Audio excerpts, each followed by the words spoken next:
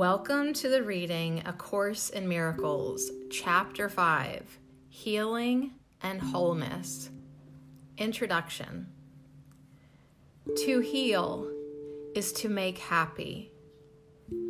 I have told you to think how many opportunities you have had to gladden yourself and how many you have refused. This is the same as telling you that you have refused to heal yourself.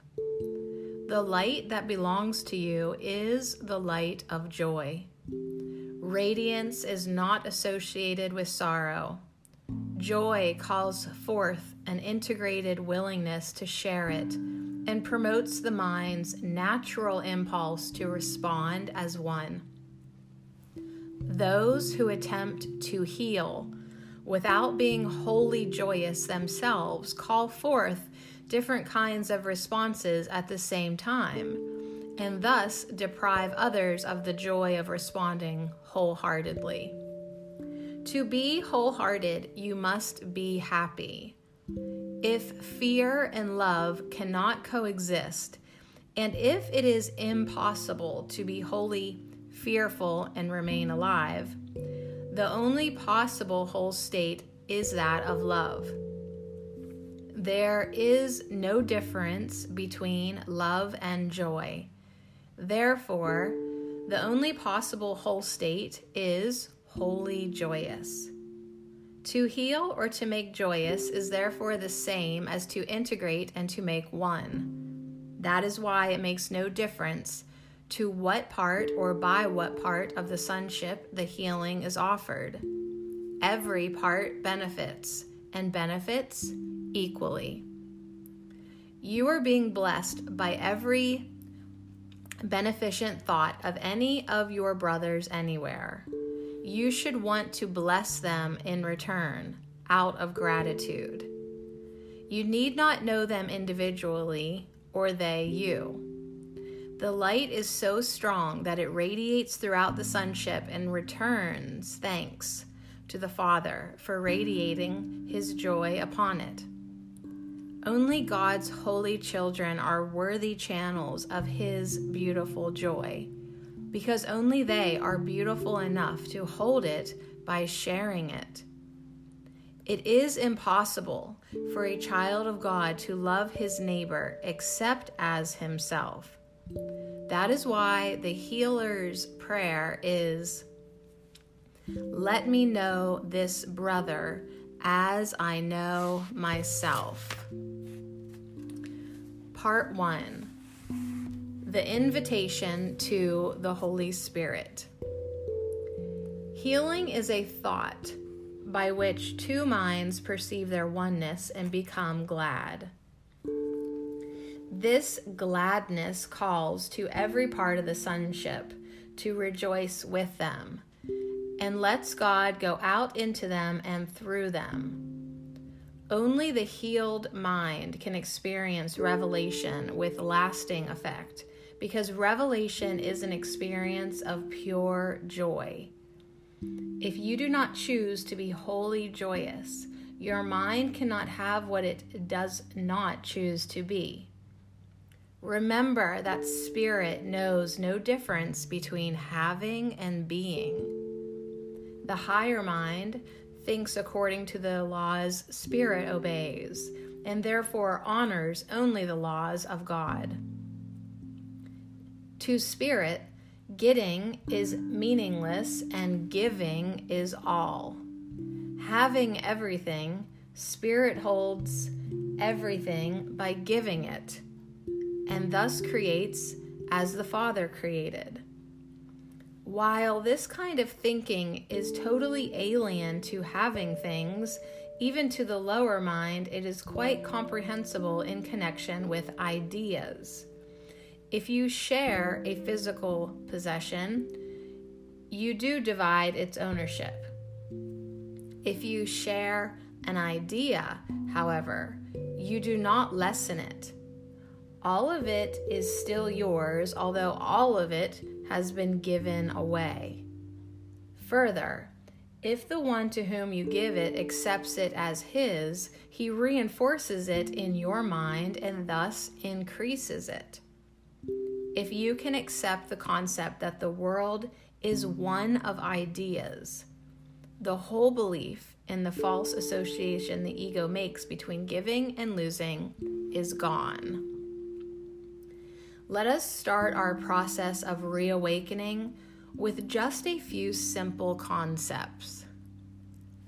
Thoughts increase by being given away. The more who believe in them, the stronger they become.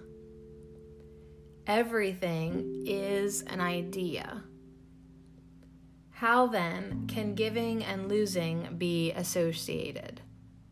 This is the invitation to the Holy Spirit. I have said already that I can reach up and bring the Holy Spirit down to you, but I can bring him to you only at your own invitation. The Holy Spirit is in your right mind, as he was in mine. The Bible says, "May the mind be in you that was also in Christ Jesus," and uses this as a blessing. It is the blessing of miracle-mindedness. It asks that you may think as I thought, joining with me in Christ thinking. The Holy Spirit is the only part of the Holy Trinity that has a symbolic function. He is referred to as the healer, the comforter, and the guide. He is also described as something separate, apart from the Father and from the Son. I myself said, "If I go, I will send you another comforter, and he will abide with you." His symbolic function makes the Holy Spirit difficult to understand because symbolism is open to different interpretations. As a man and also one of God's creations, my right thinking, which came from the Holy Spirit or the universal inspiration, taught me first and foremost that this inspiration is for all. I could not have it myself without knowing this. The word know is proper in this context because the Holy Spirit is so close to knowledge that he calls it forth, or better, allows it to come. I have spoken before of the higher or true perception, which is so near to truth that God himself can flow across the little gap. Knowledge is always ready to flow everywhere, but it cannot oppose. Therefore, you can obstruct it, although you can never lose it. The Holy Spirit is the Christ mind, which is aware of the knowledge that lies beyond perception. He came into being with this separation as a protection, inspiring the atonement principle at the same time. Before that, there was no need for healing, for no one was comfortless. The voice of the Holy Spirit is the call to atonement, or the restoration of the integrity of the mind. When the atonement is complete and the whole sonship is healed, there will be no call to return. But what God creates is eternal. The Holy Spirit will remain with the sons of God to bless their creations and keep them in the light of joy. God honored even the miscreations of his children because they had made them. But he also blessed his children with a way of thinking that could raise their perceptions so high they could reach almost back to him. The Holy Spirit is the mind of the atonement. He represents a state of mind close enough to one-mindedness that transfer to it is at last possible. Perception is not knowledge, but it can be transferred to knowledge or cross over into it. It might even be more helpful here to use the literal meaning of transferred or carried over, since the last step is taken by God. The Holy Spirit, the shared inspiration of all the sonship, induces a kind of perception in which many elements are like those in the kingdom of heaven itself. First, its universality is perfectly clear, and no one who attains it could believe for one instant that sharing it involves anything but gain. Second, it is incapable of attack and is therefore truly open. This means that although it does not engender knowledge, it does not obstruct it in any way. Finally, it points the way beyond the healing that it brings and leads the mind beyond its own integration toward the paths of creation. It is at this point that sufficient quantitative change occurs to produce a real qualitative shift.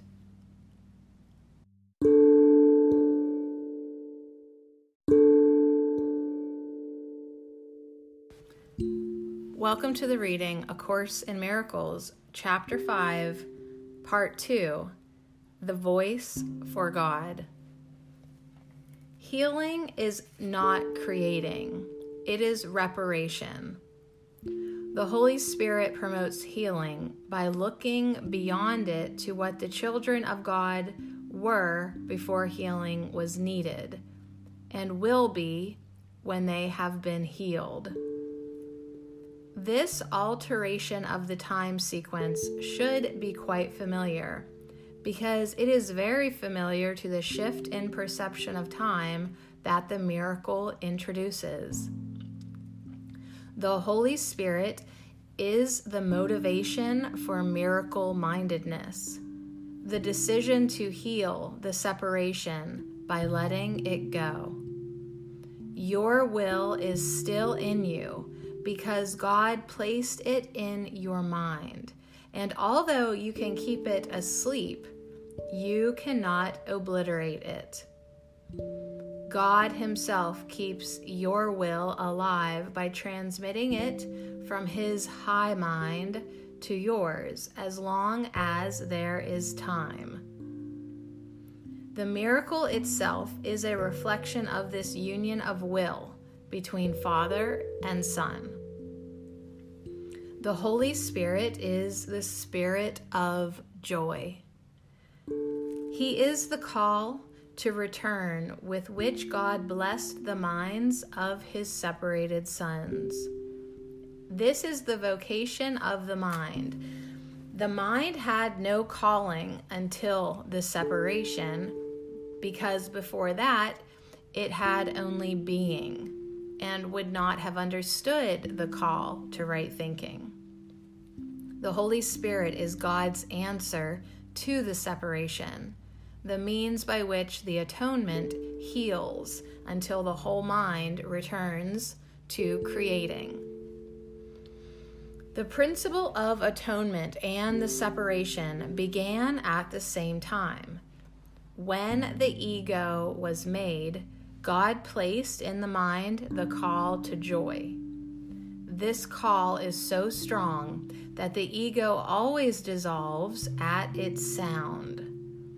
That is why you must choose to hear one of two voices within you. One you made yourself, and that one is not of God. But the other is given you by God, who asks you only to listen to it. The Holy Spirit is in you in a very literal sense. His is the voice that calls you back to where you were before and will be again. It is possible, even in this world, to hear only that voice and no other. It takes effort and great willingness to learn. It is the final lesson that I learned, and God's sons are as equal as learners as they are as sons. You are the kingdom of heaven, but you have let the belief in darkness enter your mind, and so you need a new light. The Holy Spirit is the radiance that you must let banish the idea of darkness. His is the glory before which disassociation falls away, and the kingdom of heaven breaks through into its own. Before the separation, you did not need guidance. You knew as you will know again, but as you do not know now. God does not guide because he can share only perfect knowledge. Guidance is evaluative because it implies there is a right way and also a wrong way, one to be chosen and the other to be avoided. By choosing one, you give up the other. The choice for the Holy Spirit is the choice for God. God is not in you in a literal sense. You are a part of him. When you chose to leave him, he gave you a voice to speak for him because he could no longer share his knowledge with you without hindrance. Direct communication was broken because you had made another voice. The Holy Spirit calls you both to remember and to forget. You have chosen to be in a state of opposition in which opposites are possible. As a result, there are choices you must make. In the holy state, the will is free, so that its creative power is unlimited and choice is meaningless. Freedom to choose is the same power as freedom to create, but its application is different. Choosing depends on a split mind. The Holy Spirit is one way of choosing. God did not leave his children comfortless, even though they chose to leave him. The voice they put in their minds was not the voice for his will, for which the Holy Spirit speaks. The voice of the Holy Spirit does not command because it is incapable of arrogance. It does not demand because it does not seek control. It does not overcome because it does not attack. It merely reminds. It is compelling only because of what it reminds you of. It brings to your mind the other way, remaining quiet even in the midst of the turmoil you may make. The voice for God is always quiet because it speaks of peace. Peace is stronger than war because it heals. War is division, not increase. No one gains from strife. What profiteth it a man if he gain the whole world and lose his own soul? If you listen to the wrong voice, you have lost sight of your soul. You cannot lose it, but you cannot know it. It is therefore lost to you until you choose right. The Holy Spirit is your guide in choosing. He is in the part of your mind that always speaks for the right choice because he speaks for God. He is your remaining communication with God, which you can interrupt but cannot destroy. The Holy Spirit is the way in which God's will is done on earth as it is in heaven. Both heaven and earth are in you, because the call of both is in your mind. The voice for God comes from your own altars to Him. These altars are not things, they are devotions. Yet you have other devotions now. Your divided devotion has given you the two voices, and you must choose at which altar you want to serve. The call you answer now is an evaluation because it is a decision. The decision is very simple. It is made on the basis of which call is worth more to you. The mind will always be like yours. My mind will always be like yours, because we were created as equals. It was only my decision that gave me all power in heaven and earth. My only gift to you is to help you make the same decision. This decision is the choice to share it, because the decision itself is the decision to share. It is made by giving, and is therefore the one choice that resembles true creation. I am your model for decision. By deciding for God, I showed you that this decision can be made and that you can make it. I have assured you that the mind that decided for me is also in you, and that you can let it change you just as it changed me. This mind is unequivocal because it hears only one voice and answers in only one way. You are the light of the world with me. Rest does not come from sleeping, but from waking. The Holy Spirit is the call to awaken and be glad. The world is very tired because it is the idea of weariness. Our task is the joyous one of waking it to the call for God. Everyone will answer the call of the Holy Spirit, or the sonship cannot be as one. What better vocation could there be for any part of the kingdom than to restore it to the perfect integration that can make it whole? Hear only this through the Holy Spirit within you, and teach your brothers to listen as I am teaching you. When you are tempted by the wrong voice, call on me to remind you how to heal by sharing my decision and making it stronger. As we share this goal, we increase its power to attract the whole sonship and to bring it back into the oneness in which it was created. Remember that yoke means join together, and burden means message.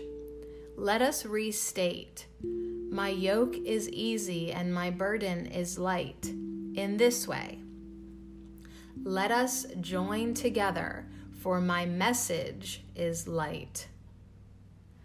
I have enjoined you to behave as I behaved, but we must respond to the same mind to do this. This mind is the Holy Spirit, whose will is for God always. He teaches you how to keep me as the model for your thought, and to behave like me as a result. The power of our joint motivation is beyond belief, but not beyond accomplishment. What we can accomplish together has no limits, because the call for God is the call to the unlimited. Child of God, my message is for you, to hear and give away as you answer the Holy Spirit within you.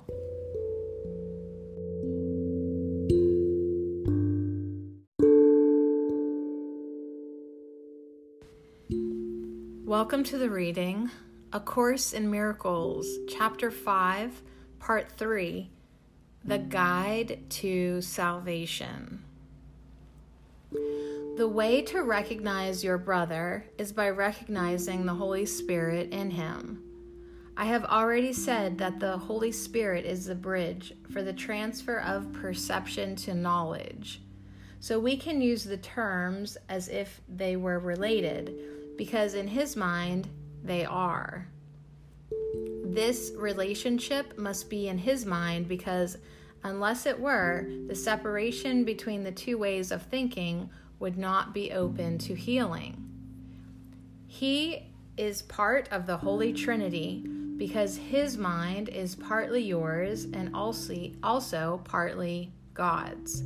This needs clarification, not in statement, but in experience. The Holy Spirit is the idea of healing. Being thought, the idea gains as it is shared. Being the call for God, it is also the idea of God. Since you're part of God, it is also the idea of yourself as well as of all his creations. The idea of the Holy Spirit shares the property of other ideas because it follows the laws of the universe of which it is a part. It is strengthened by being given away. It increases in you as you give it to your brother.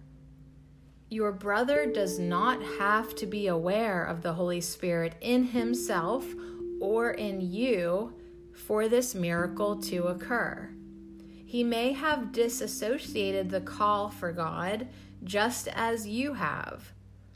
This disassociation is healed in both of you as you become aware of the call for God in him and thus acknowledge its being. There are two diametrically opposed ways of seeing your brother. They must both be in your mind because you are the perceiver. They must also be in his because you are perceiving him. See him through the Holy Spirit in his mind, and you will recognize him in yours. What you acknowledge in your brother, you are acknowledging in yourself, and what you share, you strengthen. The voice of the Holy Spirit is weak in you. That is why you must share it. It must be increased in strength before you can hear it. It is impossible to hear it in yourself while it is so weak in your mind. It is not weak in itself, but it is limited by your unwillingness to hear it. If you make the mistake of looking for the Holy Spirit in yourself alone, your thoughts will frighten you because by adopting the ego's viewpoint, you are undertaking an ego-alien journey with the ego as guide. This is bound to produce fear.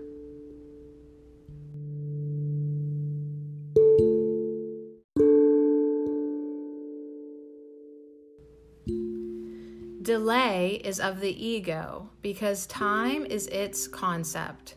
Both time and delay are meaningless in eternity. I have said before that the Holy Spirit is God's answer to the ego. Everything of which the Holy Spirit reminds you is in direct opposition to the ego's notions, because true and false perceptions are themselves opposed. The Holy Spirit has the task of undoing what the ego has made. He undoes it at the same level on which the ego operates. or the mind would be unable to understand the change. I have repeatedly emphasized that one level of the mind is not understandable to another. So it is with the ego and the Holy Spirit, with time and eternity. Eternity is an idea of God, so the Holy Spirit understands it perfectly. Time is a belief of the ego, so the lower mind, which is the ego's domain, accepts it without question. The only aspect of time that is eternal is now. The Holy Spirit is the mediator between the interpretations of the ego and the knowledge of the Spirit.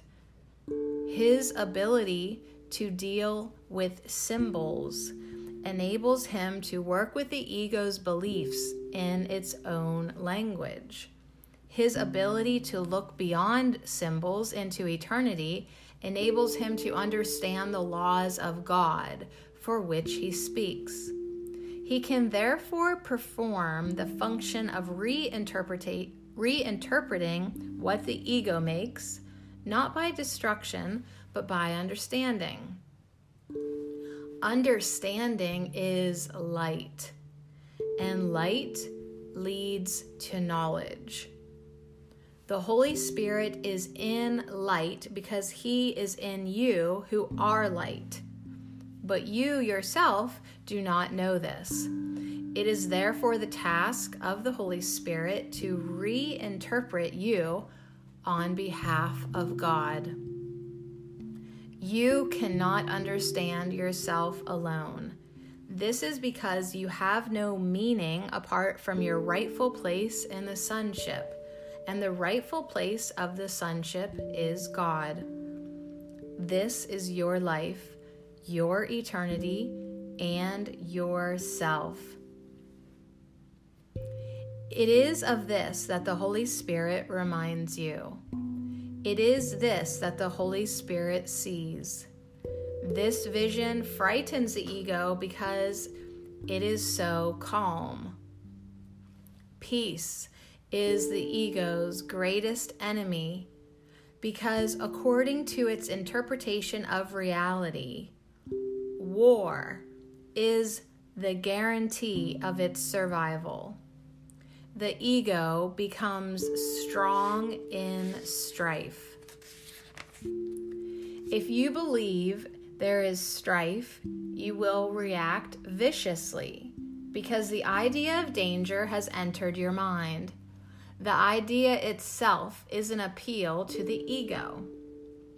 The Holy Spirit is as vigilant as the ego to the call of danger, opposing it with his strength just as the ego welcomes it. The Holy Spirit counters this welcome by welcoming peace. Eternity and peace are as closely related as are time and war. Perception derives meaning from relationships. Those you accept are the foundations of your beliefs. The separation is merely another term for a split mind.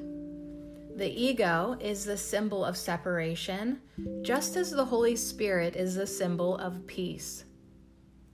What you perceive in others, you are strengthening in yourself.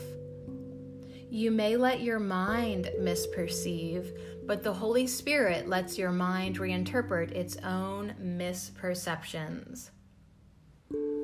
The Holy Spirit is the perfect teacher.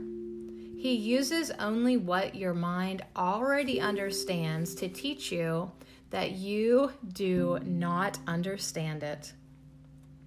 The Holy Spirit can deal with a reluctant learner without going counter to his mind, because part of it is still for God. Despite the ego's attempts to conceal this part, it is still much stronger than the ego, although the ego does not recognize it. The Holy Spirit recognizes it perfectly because it is his own dwelling place. the place in the mind where he is at home. You are at home there too, because it is a place of peace, and peace is of God. You who are part of God are not at home except in his peace. If peace is eternal, you are at home only in eternity. The ego made the world as it perceives it, but the Holy Spirit, the reinterpreter of what the ego made, sees the world as a teaching device for bringing you home. The Holy Spirit must perceive time and reinterpret it into the timeless. He must work through opposites, because he must work with and for a mind that is in opposition. Correct and learn, and be open to learning. You have not made truth, but truth can still set you free. Look as the Holy Spirit looks, and understand as he understands. His understanding looks back to God in remembrance of me. He is in communion with God always, and he is part of you. He is your guide to salvation because he holds the remembrance of things past and to come, and brings them to the present. He holds this gladness gently in your mind, asking only that you increase it in his name by sharing it to increase his joy in you.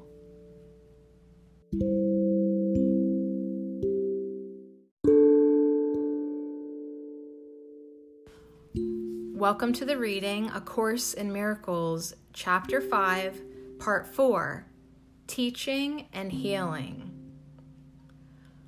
What fear has hidden still is part of you. Joining the atonement is the way out of fear. The Holy Spirit will help you reinterpret everything that you perceive as fearful and teach you that only what is loving is true. Truth is beyond your ability to destroy, but entirely within your ability to accept. It belongs to you because, as an extension of God, you created it with him. It is yours because it is part of you, just as you are part of God because he created you. Nothing that is good can be lost because it comes from the Holy Spirit, the voice for creation. Nothing that is not good was ever created and therefore cannot be protected. The atonement is the guarantee of the safety of the kingdom, and the union of the sonship is its protection. The ego cannot prevail against the kingdom because the sonship is united.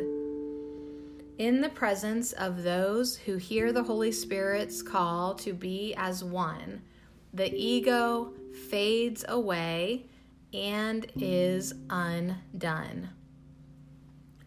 What the ego makes, it keeps to itself, and so it is without strength. Its existence is unshared. It does not die. It was merely never born. Physical birth is not a beginning. It is a continuing. Everything that continues has already been born. It will increase as you are willing to return the unhealed part of your mind to the higher part, returning it undivided to creation. I have come to give you the foundation so your own thoughts can make you really free. You have carried the burden of unshared ideas that are too weak to increase. But having made them, you did not realize how to undo them.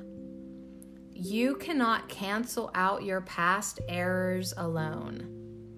They will not disappear from your mind without the atonement, a remedy not of your making. The atonement must be understood as a pure act of sharing.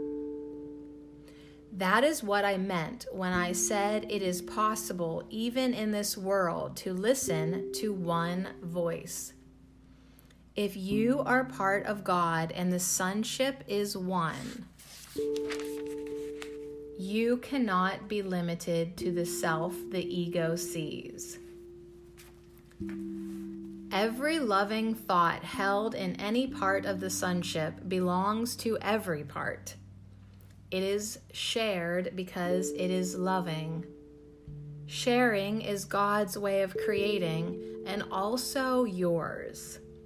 The ego can keep you in exile from the kingdom, but in the kingdom itself, it has no power. Ideas of the spirit do not leave the mind that thinks them, nor can they conflict with each other.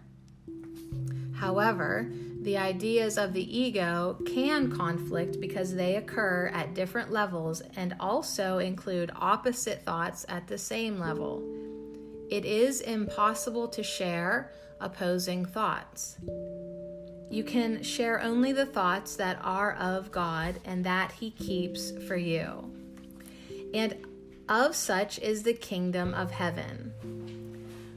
The rest remains with you until the Holy Spirit has reinterpreted them in the light of the kingdom, making them, too, worthy of being shared.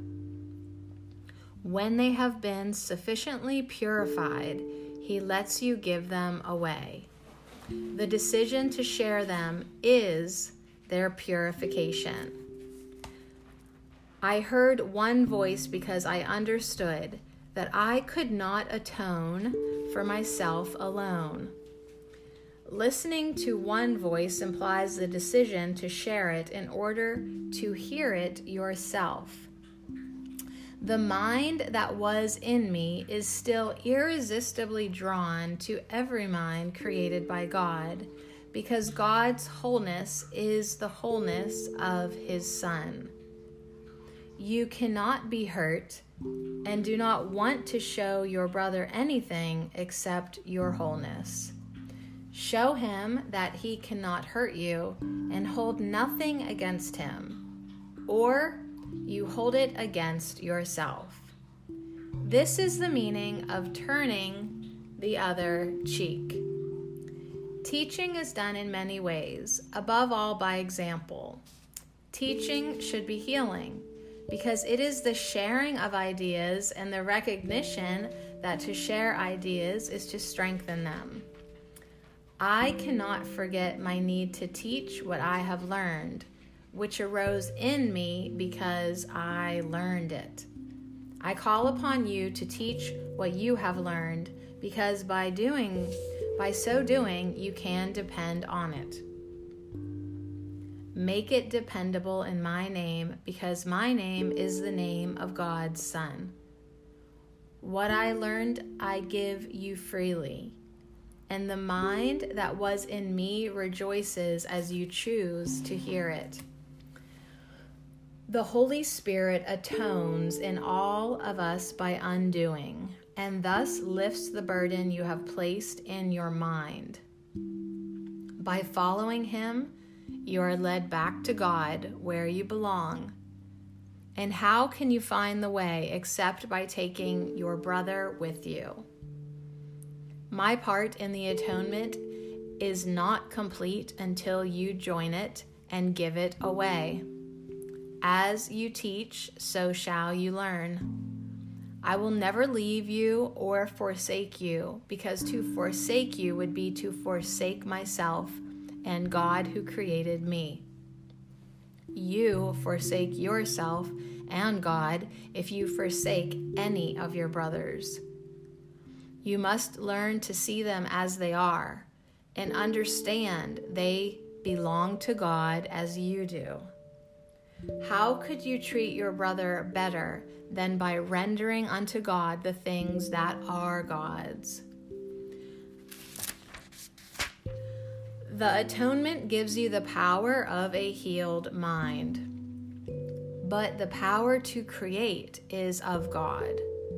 Therefore, those who have been forgiven must devote themselves first to healing, because having received the idea of healing, they must give it to hold it.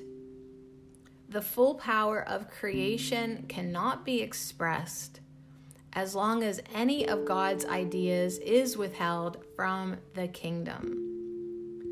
The joint will of the sonship is the only creator that can create like the Father, because only the complete can think completely, and the thinking of God lacks nothing. Everything you think that is not through the Holy Spirit is lacking. How can you who are so holy suffer?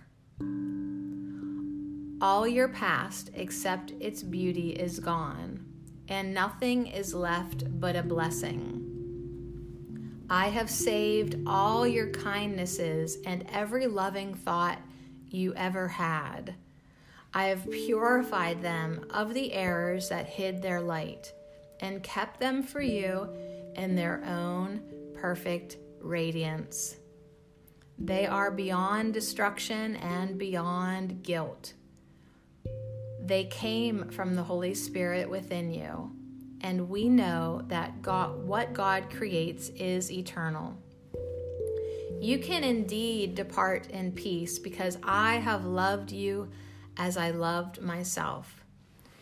You go with my blessing and for my blessing. Hold it and share it, that it may always be ours. I place the peace of God in your heart and in your hands to hold and share. The heart is pure to hold it, and the hands are strong to give it. We cannot lose. My judgment is as strong as the wisdom of God, in whose heart and hands we have our being. His quiet children are his blessed sons. The thoughts of God are with you.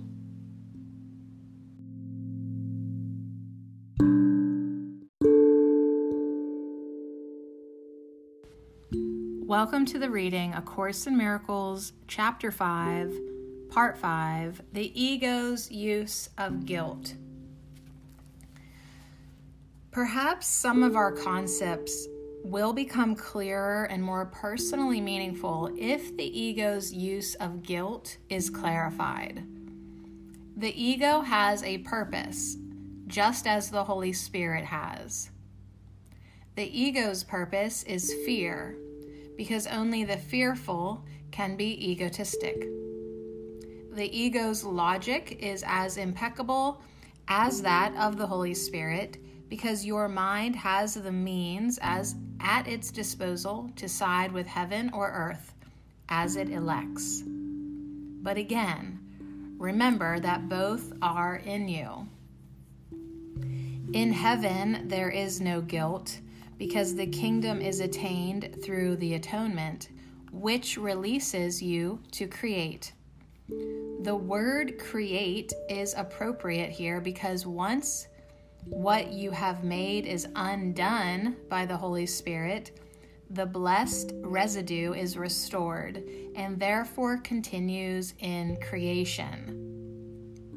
What is truly blessed is incapable of giving rise to guilt and must give rise to joy. This makes it invulnerable to the ego because its peace is unsaleable. It is invulnerable to disruption because it is whole. Guilt is always disruptive. Anything that engenders fear is divisive because it obeys the law of division. If the ego is the symbol of the separation, it is also the symbol of guilt. Guilt is more than merely not of God. It is the symbol of attack on God. This is a totally meaningless concept except to the ego. But do not underestimate the power of the ego's belief in it.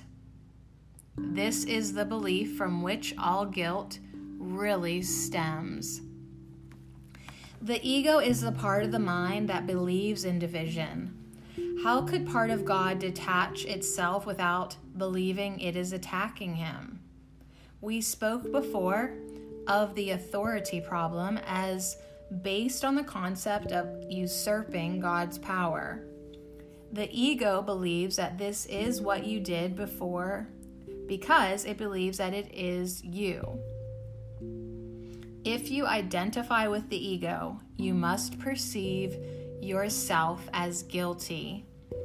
Whenever you respond to your ego, you will experience guilt and you will fear punishment. The ego is quite literally a fearful thought. However ridiculous the idea of attacking God may be to the sane mind, never forget that the ego is not sane. It represents a delusional system and speaks for it. Listening to the ego's voice means that you believe it is possible to attack God and that a part of him has been torn away from you, by you. Fear of retaliation from without follows because the severity of the guilt is so acute that it must be projected. Whatever you accept into your mind has reality for you. It is your acceptance of it that makes it real. If you enthrone the ego in your mind, you're allowing it to enter, makes it your reality. This is because the mind is capable of creating reality or making illusions. I said before that you must learn to think with God. To think with him is to think like him. This engenders joy, not guilt, because it is natural. Guilt is a sure sign that your thinking is unnatural. Unnatural thinking will always be attended with guilt because it is the belief in sin. The ego does not perceive sin as a lack of love, but as a positive act of assault. This is necessary to the ego's survival because as soon as you regard sin as a lack, you will automatically attempt to remedy the situation, and you will succeed. The ego regards this as doom, but you must learn to regard it as freedom. The guiltless mind cannot suffer. Being sane, the mind heals the body because it has been healed.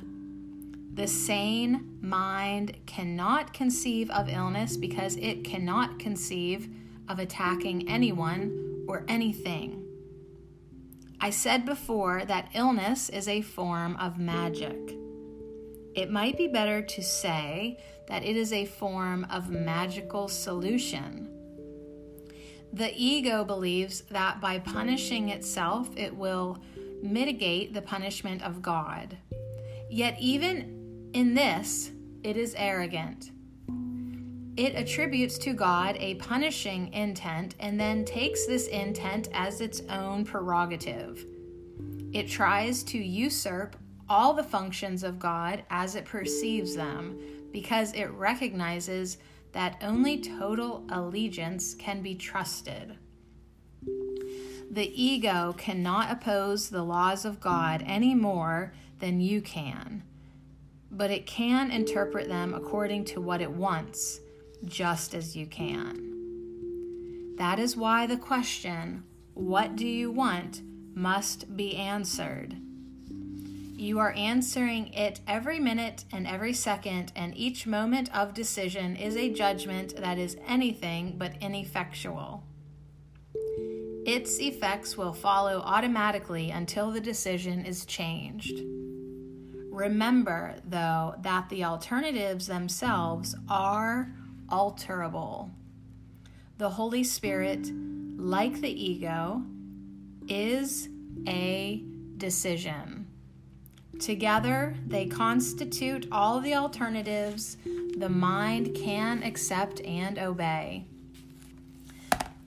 The Holy Spirit and the ego are the only choices open to you. God created one, so you cannot eradicate it. You made the other, and so you can.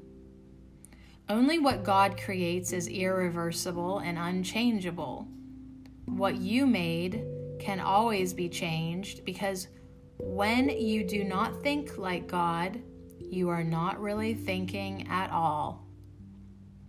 Delusional ideas are not real thoughts, although you can believe in them, but you are wrong. The function of thought comes from God and is in God.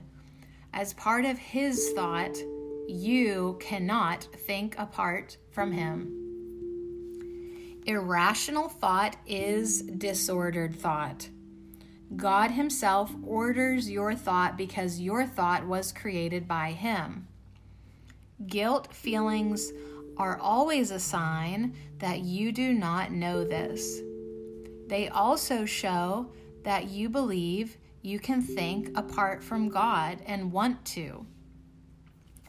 Every disordered thought is attended by guilt at its inception and maintained by guilt in its continuance.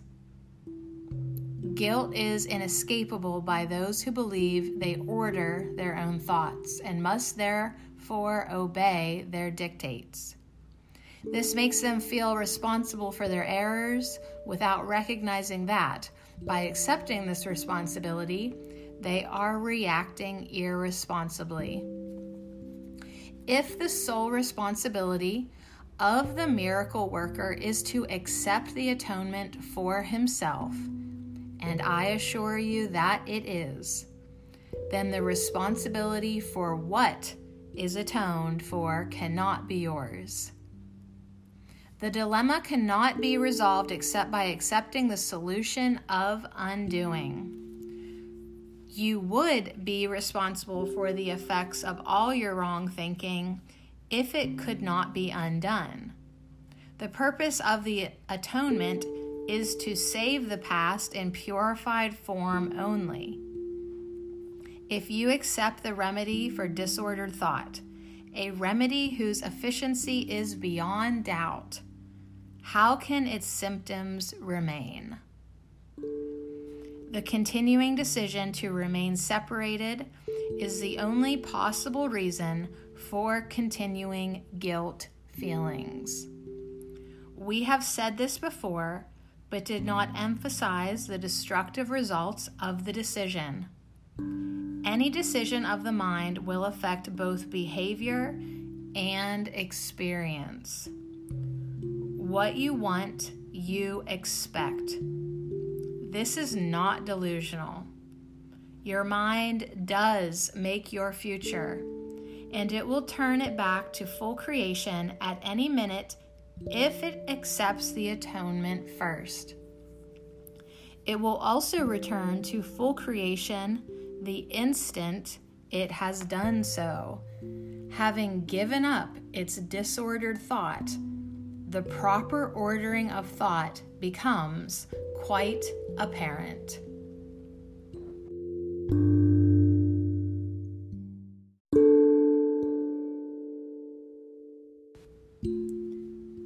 Welcome to the reading, A Course in Miracles, Chapter 5, Part 6, Time and Eternity.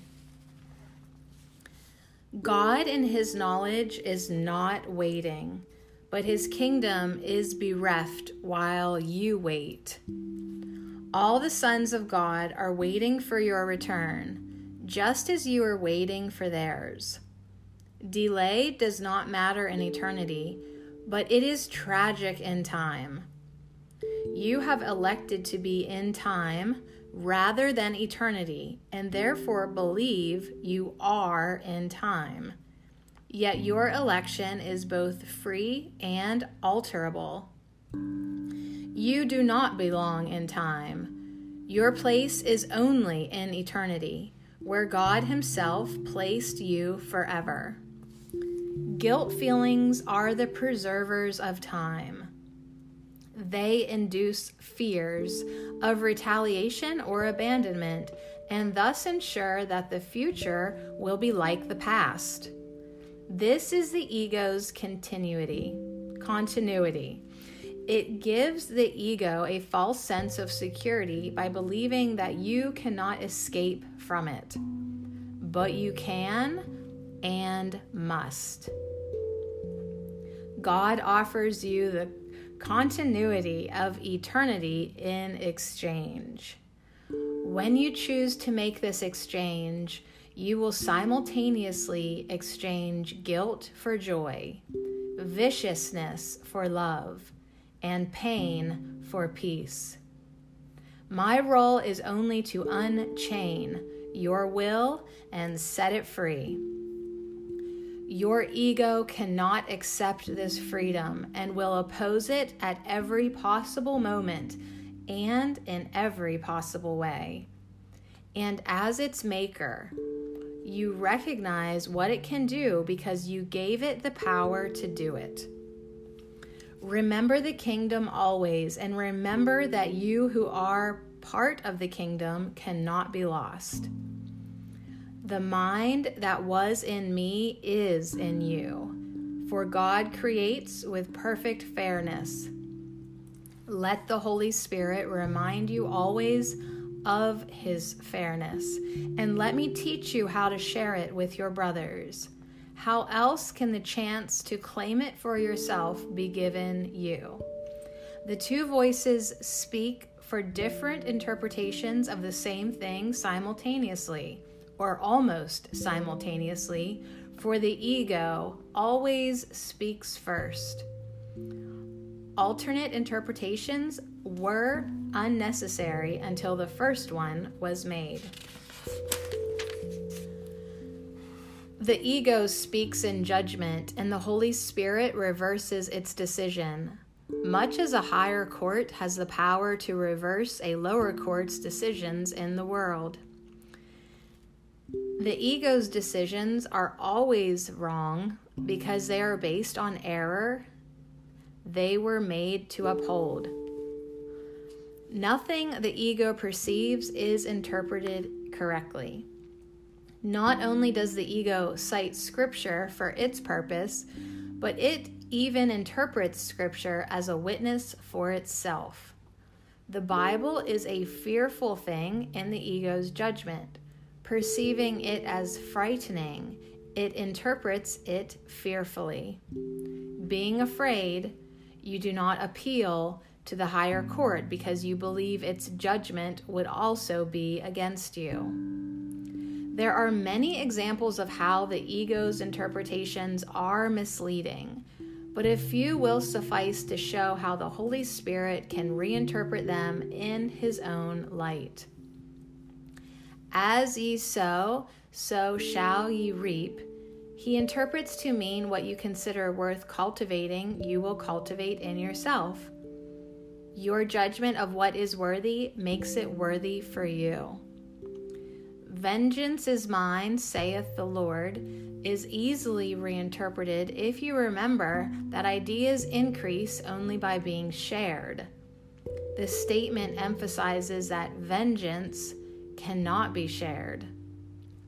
Give it therefore to the Holy Spirit, who will undo it in you because who will undo it in you because it does not belong in your mind, which is part of God. I will visit the sins of the fathers unto the third and fourth generation, as interpreted by the ego, is particularly vicious. It becomes merely an attempt to guarantee the ego's own survival. To the Holy Spirit, the statement means that in later generations, he can still reinterpret what former generations had misunderstood, and thus release the thoughts from the ability to produce fear. The wicked shall perish becomes a statement of atonement if the word perish is understood as be undone. Every loveless thought must be undone, a word the ego cannot even understand. To the ego, to be undone means to be destroyed. The ego will not be destroyed because it is part of your thought, but because it is uncreative and therefore unsharing, it will be reinterpreted to release you from fear. The part of your mind that you have given to the ego will merely return to the kingdom, where your whole mind belongs. You can delay the completion of the kingdom, but you cannot introduce the concept of fear into it. You need not fear the higher court will condemn you. It will merely dismiss the case against you. There can be no case against a child of God, and every witness to guilt in God's creations is bearing false witness to God himself. Appeal everything you believe gladly to God's own higher court, because it speaks for him and therefore speaks truly. It will dismiss the case against you, however carefully you have built it up. The case may be foolproof, but it is not God-proof. The Holy Spirit will not hear it, because he can only witness truly. His verdict will always be, "Thine is the kingdom," because he was given to you to remind you of what you are.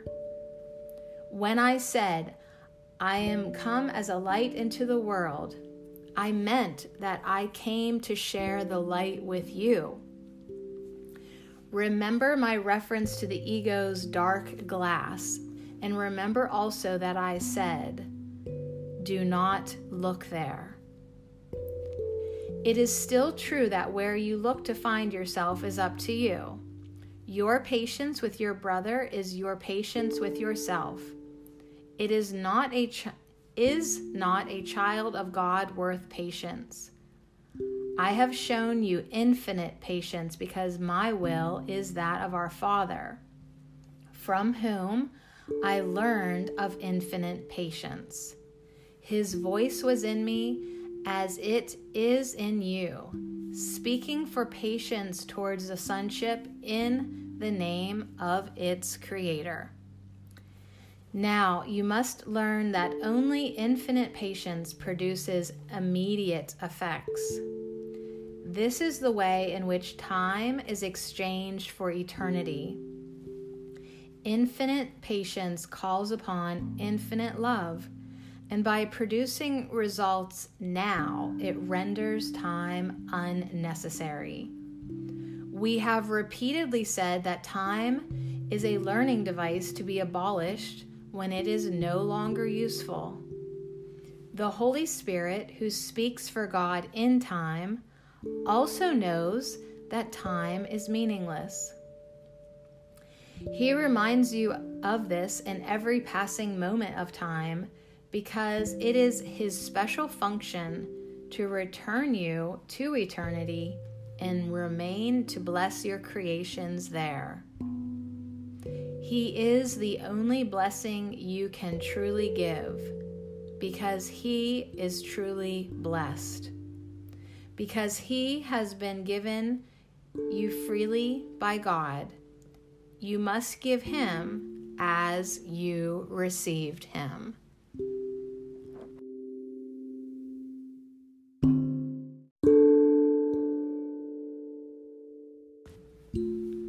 Welcome to the reading A Course in Miracles, Chapter 5, Part 7, The Decision for God.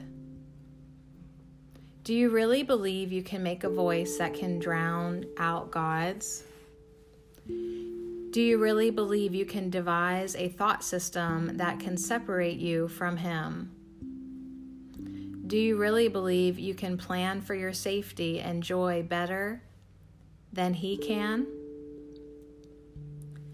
You need be neither careful nor careless. You need merely cast your cares upon Him because He careth for you. You are His care because He loves you. His voice reminds you always that all hope is yours because of His care.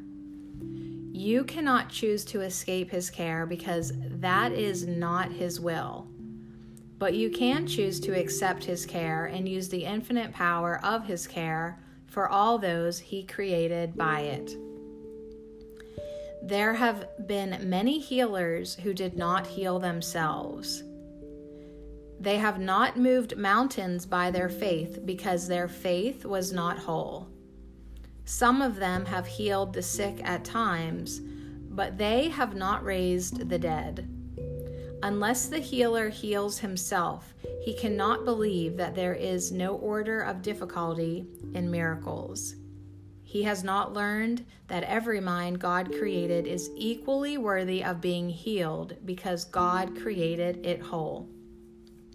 You are merely asked to return to God the mind as He created it. He asks you only for what He gave, knowing that this giving will heal you. Sanity is wholeness, and the sanity of your brothers is yours. Why should you listen to the endless, insane calls you think are made upon you when you can know the voice for God is in you? God commended His Spirit to you and asks that you commend yours to Him.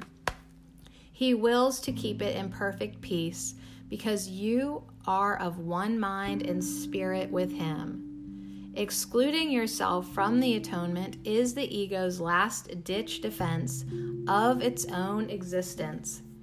It reflects both the ego's need to separate and your willingness to side with its separateness. This willingness means that you do not want to be healed. But the time is now. You have not been asked to work out the plan of salvation yourself because, as I told you before, the remedy could not be of your making. God Himself gave you the perfect correction for everything you made that is not in accord with His holy will. I am making His plan perfectly explicit to you and will also tell you of your part in it and how urgent it is to fulfill it. God weeps at the sacrifice of His children who believe they are lost to Him. Whenever you are not wholly joyous, it is because you have reacted with a lack of love to one of God's creations. Perceiving this as sin, you become defensive because you expect attack. The decision to react in this way is yours and can therefore be undone. It cannot be undone by repentance in the usual sense because this implies guilt. If you allow yourself to feel guilty, you will reinforce the error rather than allow it to be undone for you. Decision cannot be difficult. This is obvious if you realize that you must already have decided not to be wholly joyous if that is how you feel. Therefore, the first step in the undoing is to recognize that you actively decided wrongly, but can as actively decide otherwise. Be very firm with yourself in this, and keep yourself fully aware that the undoing process which does not come from you, is nevertheless within you, because God placed it there. Your part is merely to return your thinking to the point at which the error was made and give it over to the atonement in peace. Say this to yourself as sincerely as you can, remembering that the Holy Spirit will respond fully to your slightest invitation. I must have decided wrongly because I am not at peace. I made the decision myself, but I can also decide otherwise. I want to decide otherwise because I want to be at peace. I do not feel guilty because the Holy Spirit will undo all the consequences of my wrong decision if I will let Him. I choose to let Him by allowing Him to decide for God for me.